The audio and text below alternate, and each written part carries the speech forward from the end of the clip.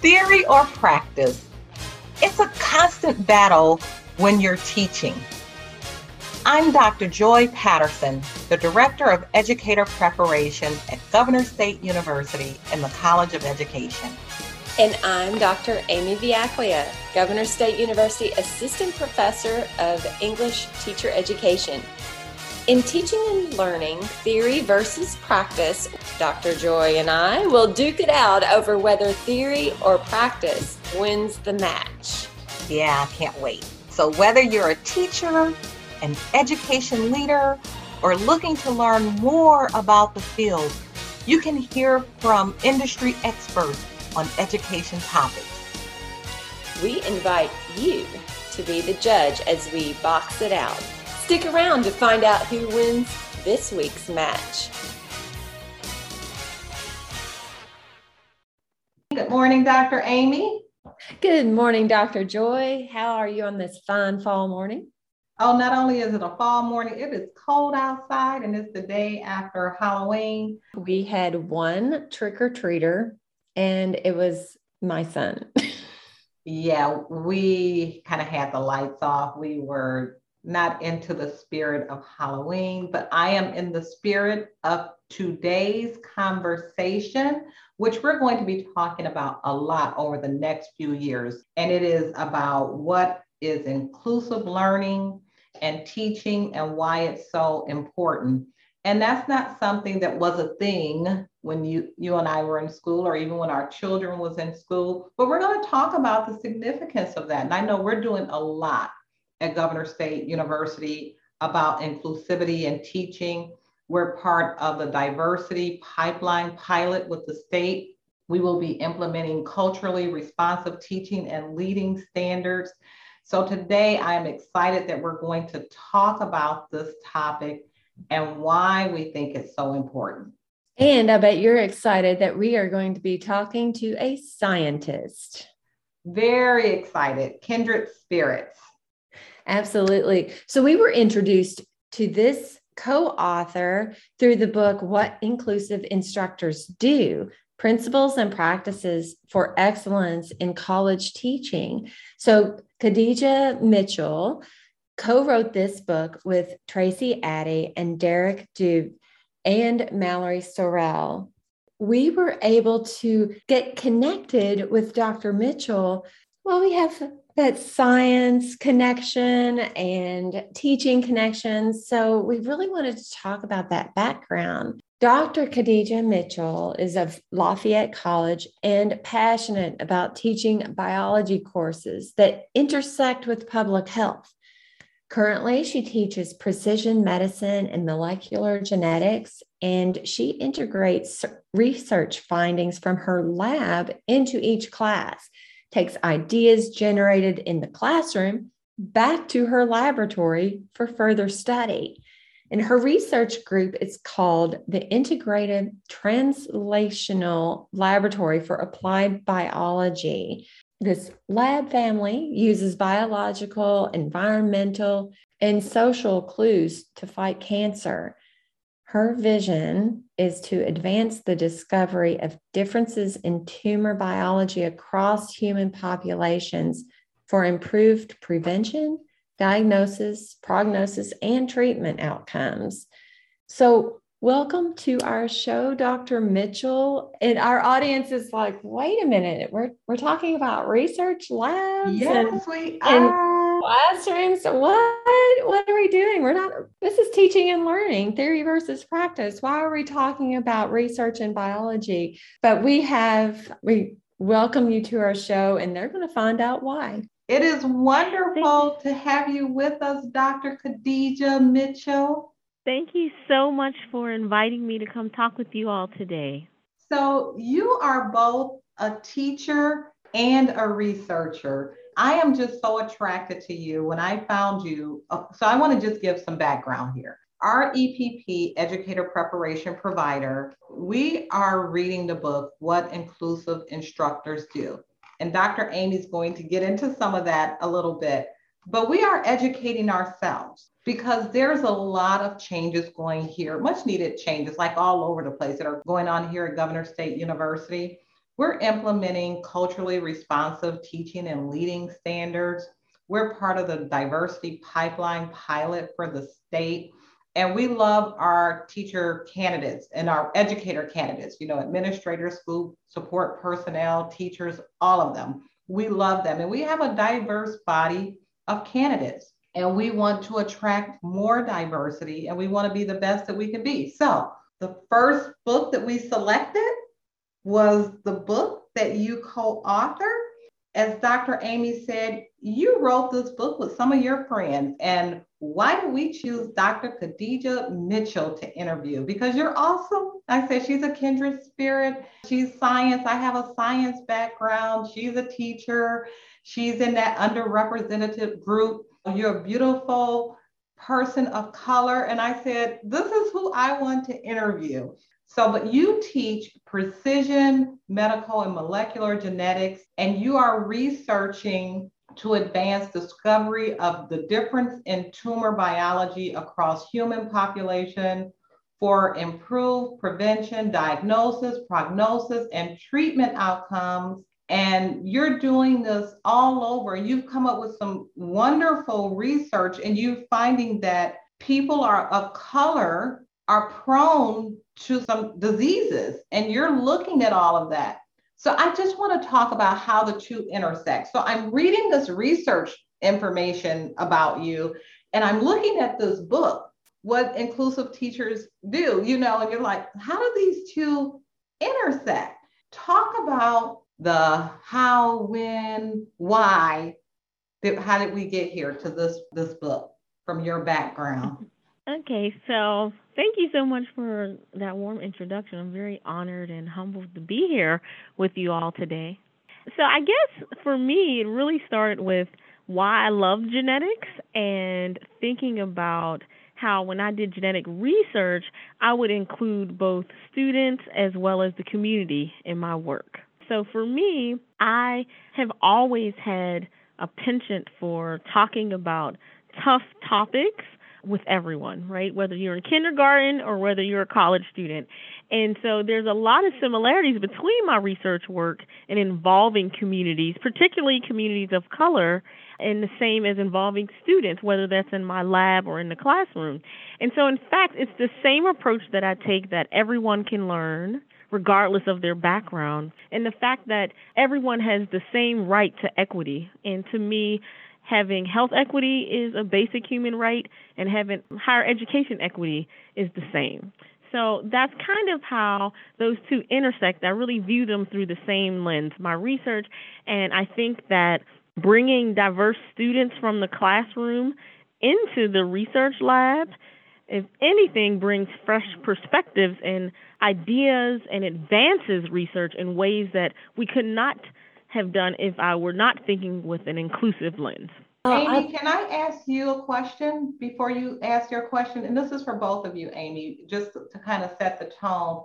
What do we mean by inclusive learning and teaching and learning, inclusive teaching and learning? I'd like to think in my children's lit class, or when I'm teaching my secondary folks, that the way in which we are honoring students in the classroom, we can see through their eyes, through their lenses, and provide approachable text and materials. So I love what Amy just said. I think that really seeing things from the student's perspective and having a student-centered learning environment, but making sure that we're cognizant and intentional about every student that's in that room. So I think it's really easy to have a blanket statement approach and say, oh, all students, right? But that means we really have to know who those students are in the room to truly be inclusive. And that takes intentionality. Absolutely. The intentionality, when you're looking at your curricular materials, can students see themselves? And that's what I'm saying right now to the people who are in my children's literature class. They're early childhood future educators. Maybe they're in social work. Maybe they're just taking the class because they want to get humanities credit. But still, yet we need to see whether there are the selections of children's literature that they choose to put on their shelf or to provide to a child in their lives is inclusive. It honors diversity. You can see yourself in it, or you can see other cultures. Why wouldn't the same be true in any of our content areas where we can see and honor different diverse perspectives? But I want to know more about you. Let's backtrack a little bit, because I think there's a foundational piece here that our listeners need to know. How did you get your start in science, specifically in genetics? Well, I have to credit Amy that with my mother. So when I was about 12, a family friend of mine went into a sickle cell crisis. And I asked my mother, how come they're having such a painful experience right now? And instead of giving me an answer, my mom said, well, you should look it up. And this was before the internet, so I went to my World Book, and I did not find it in my encyclopedia. So I called a local hospital, and I was connected with the Genetic Counseling Center.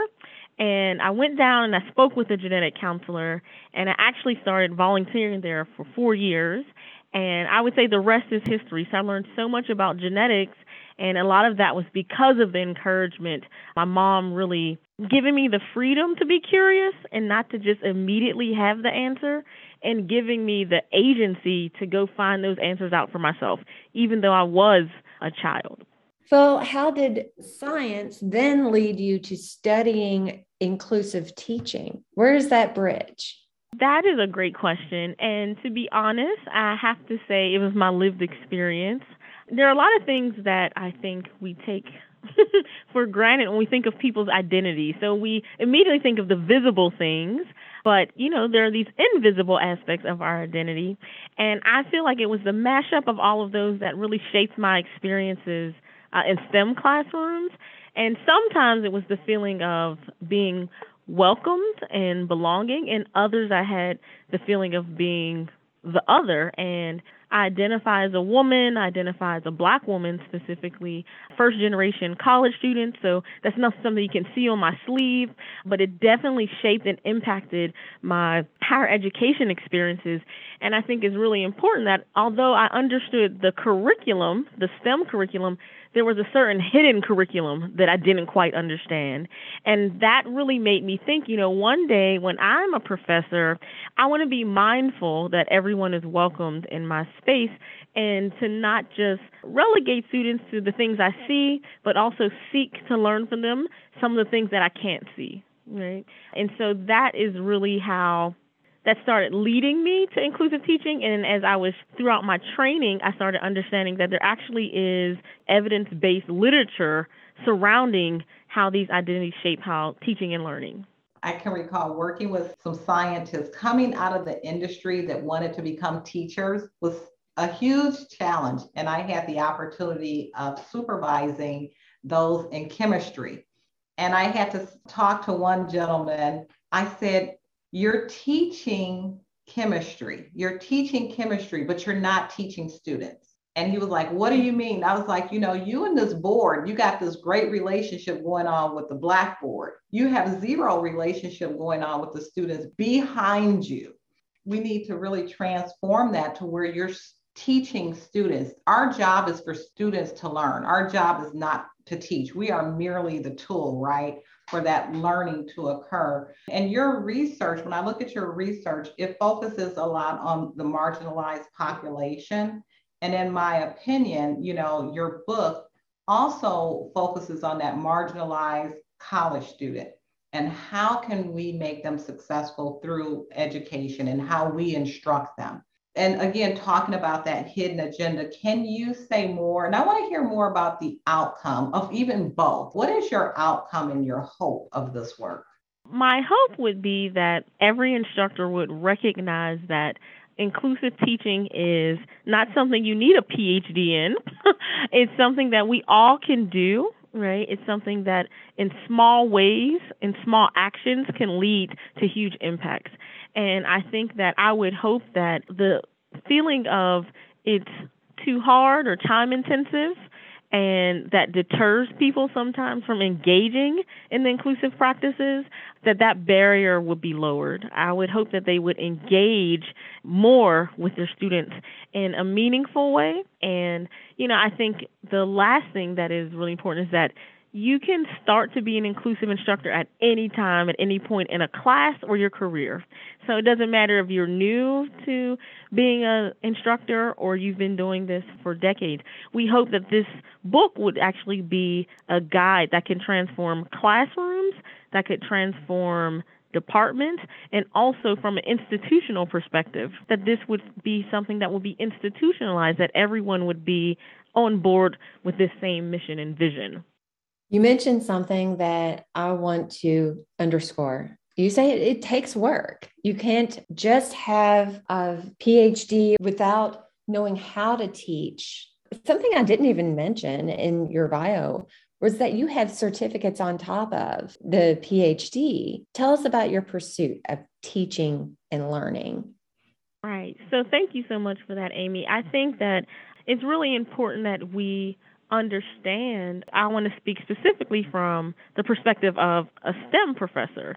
I think we often kind of say, and my fellow disciplinarians in humanities and social science, I think, are excellent at inclusive teaching, because I think they center a lot of their work in their day-to-day thinking and envisioning about this type of thing. But my colleagues in STEM disciplines, we have less exposure to that. So I was very mindful that I knew that I needed to be trained and learn from great educators to be an inclusive instructor one day in my space. So I got a teaching certificate along with my PhD, so concurrently, from the Johns Hopkins University. They have a Preparing Future Faculty Teaching Academy. And so I've completed that curriculum. And also as a postdoctoral fellow at the National Institutes of Health, there is the Office of Intramural Training and Education, and they specifically have a teaching and learning certificate for sciences that teach science. So I also completed that curriculum. And so by the time I actually became a professor, I had a lot of experience and opportunities to incorporate inclusive teaching, to take it from theory and to put it into practice. You're talking our language when you were talking about theory versus practice. We really should change the name of this podcast. They go hand in hand, right? They do. But we have talked about this inclusivity, and we said generally what that would mean. Okay, so curricular materials, but we need some concrete examples perhaps to make it a little clearer what that might mean. What do you do on a regular basis in your college classes that others might consider? Oh, Amy, that is such a great question. So one thing I love about the book when we were writing is the practical tips, right? I like that there were strategies. I like that there were questions that would lead you to change something, that you can actually see some tangible things. So some of the things that I do in my classroom, I like to think of my classes as a place where everyone feels at home. One thing that I do to everyone when they come to my home, I typically give them something that makes them feel they belong. And so I give my students a greeting card. So even before they step foot into my classroom, the very first contact they have with me is me sharing something about myself, me telling them, you're welcome here, and I want to learn more about you. I use something called the Who's in Class form, is what you talk about in the book. And so that is an opportunity. It's a form that I use in the first 2 class sessions, and I get to know the students. So there are some general questions, but then there's open-ended questions. They can share whatever they want. What I do is I take that form, I actually put it together in a presentation, and I share it back with the class, and I use it to tweak the semester. There's opportunities for them to share topics they want to learn, and so I have openings in the syllabus. It's a living, breathing document. It's the shared contract between me and the students. So they're able to offer up topics and things that we would learn in that semester. that is one thing that I think is a concrete, it lets them know that this is a shared space. So I also, at the beginning of class, particularly lab classes, we do something called the Fist of Five, where they can just say how their week is going. They can say how what is happening in that class fits in context into the other things that they're learning. Sometimes there's a clash of topics or different in perspective, and especially because in my lab, we do a health disparities research project, and so some of them are taking sociology classes where they're talking about health disparities. They're taking psychological classes where we're talking about health disparities, and so they're able to integrate that learning as well. So just sharing about themselves in that space. But then I also incorporate technology. I lean into technology. I'll tell them, hey, Google this. Tell me, who is this person? What fun fact did you find out about it? How does it apply to what we're learning? And I think the most impactful thing that we do is I bring weekly hot topics into the classroom. And these are topics that are at the intersection of science and society, so for me. So that includes problem-based learning sets. We've done escape rooms. We've had genetics and ethics movie nights. So these things that they see, that the things that they're learning in the classroom come from their world, right? And that this is not a divorced thing. As you walk out the room, you leave that behind, because this is a part of their also lived experience. So those are just a couple examples, things that I always do that students really, really give me positive feedback that they would love to do more. So I love those examples. So thank you, Dr. Amy, for even asking that question, because these are examples that any professional educator can bring into their classroom. There's a couple that I really like that I do. I do a me bag at the beginning of the semester, so first day, and I tell them in advance, but some of them forget, bring 5 things in a bag that represent who you are. And then they start pulling the things out, and they talk about why that's significant in their life. And I love it for people who forget the assignment, because on their body, they have at least 3 to 5 things that represent who they are. So you'll get someone, they'll pull out their cell phone and talk about how they can't live without this, and their lipstick, all of those things. So it not only helps me to connect with them, the entire room now, all of the students are now connected because they see how much they have in common. So I love that example. But we have some naysayers, right? What do you say to educators who really don't subscribe to this kind of thinking, and that this is not important, and maybe students need to assimilate to however we're teaching? So what do we say to those naysayers? For the most part, I say you don't have to take my word for it. Look at the evidence. I think a lot of times people think about inclusive teaching as a difference of opinion or perspective, but the reality is inclusive teaching is good teaching. There are evidence-based metrics that show us that. And I think some of, the realms that we see the most evidence is mitigating the impacts of stereotype threats, since we're talking about often marginalized students. There are tons of articles about self-affirmation and how that reinforces students' feelings of integrity, of self-worth. That actually can reduce the effects of the stereotype threats we see, some of the achievement gaps. There's studies that show improved, not just the quantitative metrics like grades and GPA, but even qualitative things like greater sense of belonging. So I think that I would say to look to the scholarship on that. Something else, when you talk about student persistence, I was told when I was teaching middle school, we would have these staff meetings, and maybe we were dealing with discipline issues, or maybe we were dealing with academic issues. But the principal always told us the parents aren't keeping the better child at home. Who we have in front of us is who we are teaching. We can't wish for better students. We can't think, well, I don't know what I can do with this group. Yes, you can with inclusivity that you're talking about, but it is a struggle from K to 20. What is the teacher's obligation to ensure the students are successful? What is the student's obligation? And how do we meet in the middle somewhere? Do you have some thoughts on that? Amy, that's a great question. And often in my circles, we have that discussion, right? I think that as educators, we should be able to provide students with everything that they need to be successful at that time. And it may mean that there is some supplemental things and support that they need. But at the same time, we have to acknowledge that students have power and agency in their learning. This is not a passive process, it's an active process. And I think the best way to that is to talk about expectations and to understand what the student's expectations is of their learning and how they need to persist in their understanding of what persistence is. I think a lot of times from an educator's perspective, we have this view of what we think a student's persistence is and doesn't necessarily align with what the student thinks. So I think one right there is really having these expectations. I would be remiss if I say I viewed sometimes as like the challenging professor, but students still take me for multiple classes. Why? Because they recognize that I know that they can rise to the occasion. It may be challenging, maybe things they never saw before, but they know that they have the tools to be successful, that there's nothing prohibiting them from that. And I think really tapping into intrinsically, why do they persist? And, I ask them, what are you going to do with this knowledge after you leave this class? Why are you taking this class? What is this going to contribute to your ultimate goal? And I think that helps when they think about that intrinsic motivation for their persistence versus this extrinsic expectation of why I would like them to be successful. So I think that is kind of the thing that we need to emphasize and focus on.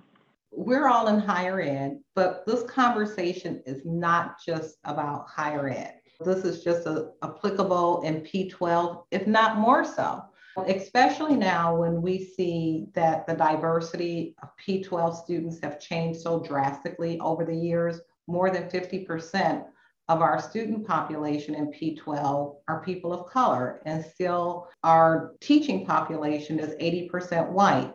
And so I think this topic becomes very important because we are who we are and we bring what we bring to the table. Let's talk about how important it is for teachers to be inclusive because, again, we are who we are. And sometimes I look at this topic sort of like ELL. We're talking about English language learners, and that unlike the bilingual teacher, you don't need to know everybody's language, but you need to respect and be open to everybody's language.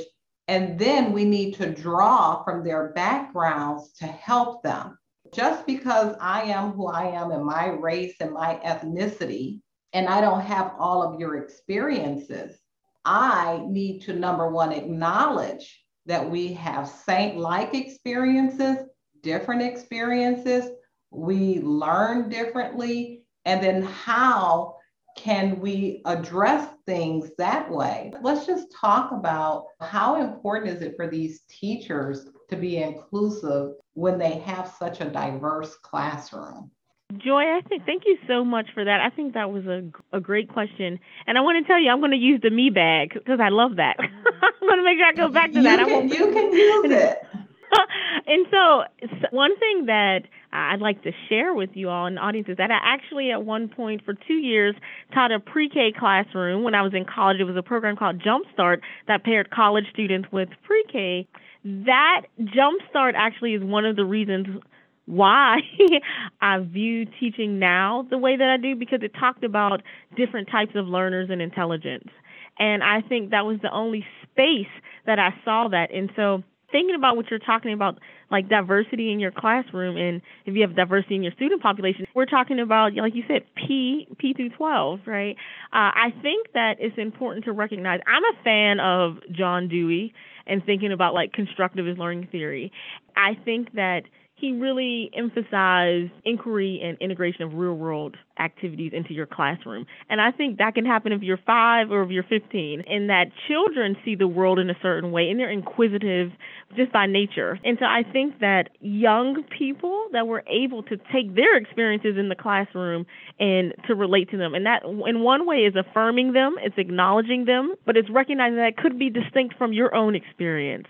It's amazing sometimes when I often go to elementary schools and we're talking about, like, for example, DNA, and their understanding of what DNA is and what you can use it for is mind-blowing. And so that means that they have already engaged with this before they see me 10 years later or so. And I think that every single instructor, no matter what you teach, should recognize that diversity and don't underestimate that. You should leverage that, right? The diversity is an asset. And I think that is what is critical. And the thing that we talk a lot about in the book is building positive relationships. No matter what you teach, no matter, what classroom, what level, is that the building of the positive relationships is what leads to these better learning outcomes. So it doesn't matter what the particular student's background or the instructors, and that point, if you're building a meaningful, lasting relationship with those students.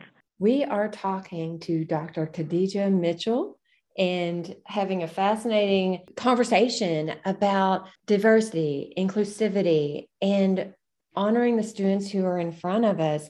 And you said something that I really want to highlight. It's not just about honoring diversity, which is absolutely important, but leveraging diversity. That tells me that we are doing more than giving a nod to who's in our classroom, but that they are bringing some really unique and different perspectives that we can learn from as well, and they can learn from each other.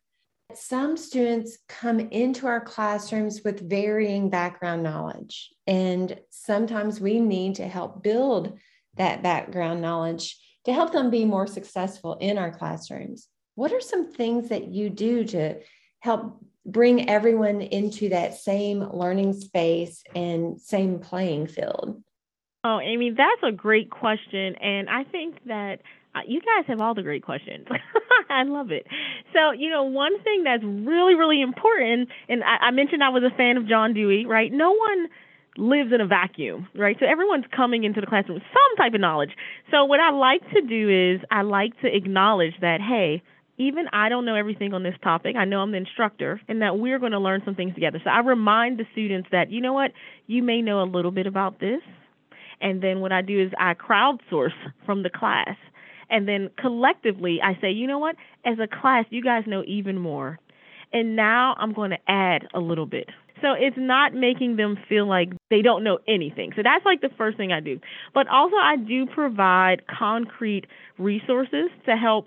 So in addition to the scaffolding of the new material, I do give them things that are concrete resources to supplement what's happening in our classroom. I recognize that people had different previous preparation, and that doesn't mean they shouldn't be successful in this current moment. So I make sure not to compound previous educational inequities, and that I try to level this playing field, so to speak. So sometimes I say, you know what, here's a reading list, here are activities, here are videos. I recognize that people learn in different ways and integrate things in different ways. And also I have what's called essential office hours. And essential office hours are basically office hours that everybody has to come through in the semester. It's a one-on-one meeting with me. And these essential office hours, we mentioned them in the book.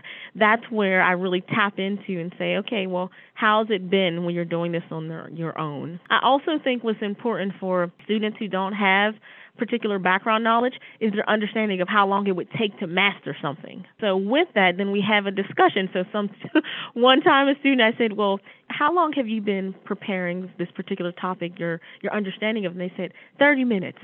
And I realized, I said, this will probably take about 2 hours. Just their perception of how they study and how they learn, that has changed over time. They have so many more tools and resources at their disposal. And so I think that is something that is really important, is understanding where they are, and not necessarily, I think this is very hard for instructors to do, is recognizing that the tools are different now than maybe we would have approached something. And we can't necessarily say that, oh, it's not the most effective because it's not the way that we did it. We have to understand, okay, well, what are you using? So right now, a lot of students use, at least I help with a high school class, and as well as my class now, they use kind of like Quizlet, this technology tool to review things. And I told them, I said, well, this is a different type of learning and memory, but maybe you want to use a piece of paper or turn it over, right, and ask yourself these questions in a different way, the same content and material, because it's accessing a different part of your brain, right? And I think that is new to them too, that somebody said, oh, this is a different way to study, that there are different ways to study in master's material. So when it comes to the background, I make sure that they have different ways to engage with the material in different types of modalities. So that has proven to be really effective, especially for the first generation students, because they're not aware of where do they go to get some of this background knowledge. So I just give it to them. It's not a seeking expedition. It's not Lewis and Clark, right? I give them the tools that they need to be successful. We don't want to give them those barriers. Right. And we've talked about some big things that can be implemented in the classroom, some whole activities, the Me Bag or the resources, technology, infusing technology. And that can be overwhelming for someone just wanting to take a look and start tiptoeing into better practices for inclusivity. What are some small changes educators can make in the next hour to better meet the needs of students? Something that is small and they can start working towards these better practices. Oh, Amy, so that's I think a really thought-provoking question. I guess what I would say is some of the small things you can do is even before your course starts, set a positive and welcoming tone. So like a preterm, a welcome statement, or a video. I know like sometimes I've done a trailer for the class. Students like movies. It's like, this is what you're going to learn throughout like this time, right? I think a small thing, but even a statement, like sending them out. I think the physical environment we often underestimate. So a small thing is just the way that you situate desks. Or is this in a circle, right? And when students walk in, they see there's equality here. I think that is something that's small, just the way you situate desks. Sometimes in my smaller classes, we actually, at the beginning of class, turn the tables and chairs so that we're all sitting facing one another. So that is like a small thing. I think these office hours or having meetings with students, those are small things. And I think that can happen throughout the duration of a course. The physical environment, activities that would incorporate diverse perspectives in the curriculum, right, in the classroom, student information surveys, just brief surveys, who likes this. And I think finally, the thing that I would say is a small thing is encouraging students to share how they felt in the classroom space. That's very easy to get that feedback, how welcome they felt. Do they feel like they're a member of the field or that community of practice? Do they know whether this is, do you know your colors now? We all know our colors now. Or do you know how to cure this disease? And I think the most powerful thing is for instructors to wrap up a course and share with the students what they've learned from them, because that makes the classroom more inviting for whether you take a next iteration or another course. A student may want to join you, or that students would tell someone else, I felt that I belonged in that space, right? And so those little things that even on the last day of class, hey, I learned this all from you. How do you feel in this space? Those are small things, little surveys that you can check the pulse of a classroom. You're saying those are small things. I want to give another small thing. And our listeners, you search for Dr. Khadijah Mitchell, you will see smiles. You will see pages and pages of Dr. Khadijah's smile. That just speaks volume. In your profile, I added your photo because it just made me happy to see your smile, and it's infectious. And I think that a smile is very welcoming in a classroom, and to say that you're welcome. I remember signing up for college courses when I was a freshman, and there were other people in line telling us who not to take. And because these were not welcoming teachers, these were not teachers, inclusive teaching styles. And you talked a little bit about differentiating instruction. That's not something we talk about a lot in higher ed. We prepare our candidates to do differentiated instruction, but oftentimes in higher ed, the professor doesn't try to meet the candidate where they are. We talk about how kindergartners come to kindergarten with all these different levels, right, of learning. Some went to preschool, some were at home, some know their colors, some don't. But it's the same in higher ed. We're getting people in our classroom that have been out of school for 10, 15 years.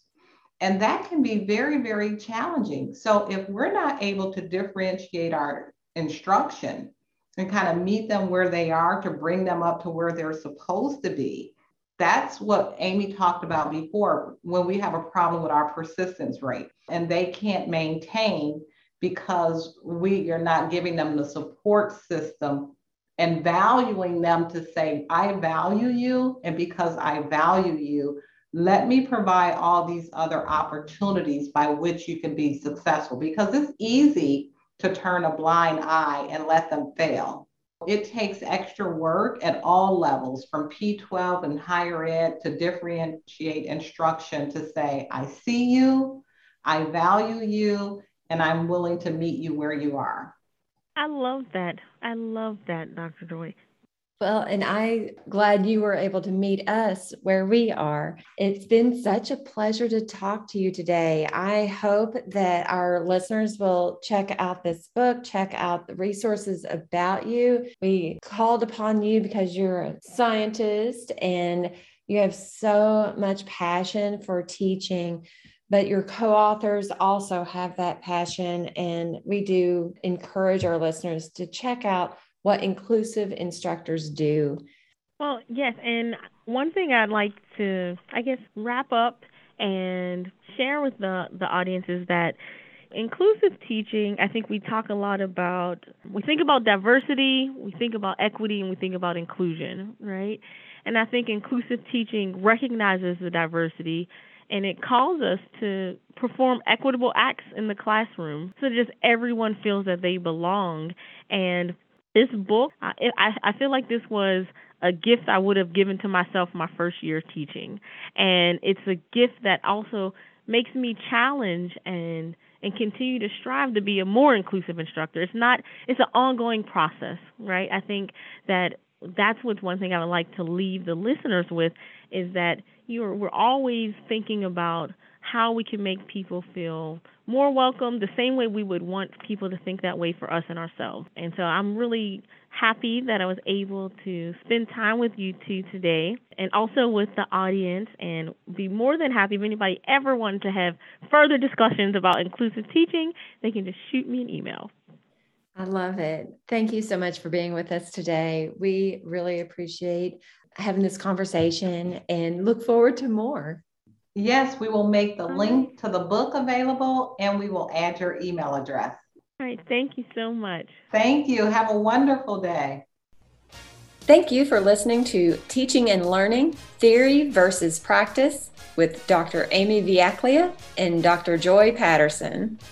We hope that you have been inspired by this conversation and will join us again as we talk about trends in education and perspectives on teaching. We welcome your comments and feedback. What conversations are you interested in hearing? We'll leave it up to you, our listeners. Did theory or practice win the match? I think it was theory probably this time. Practice. Until next time, we're Dr. Amy and Dr. Joy.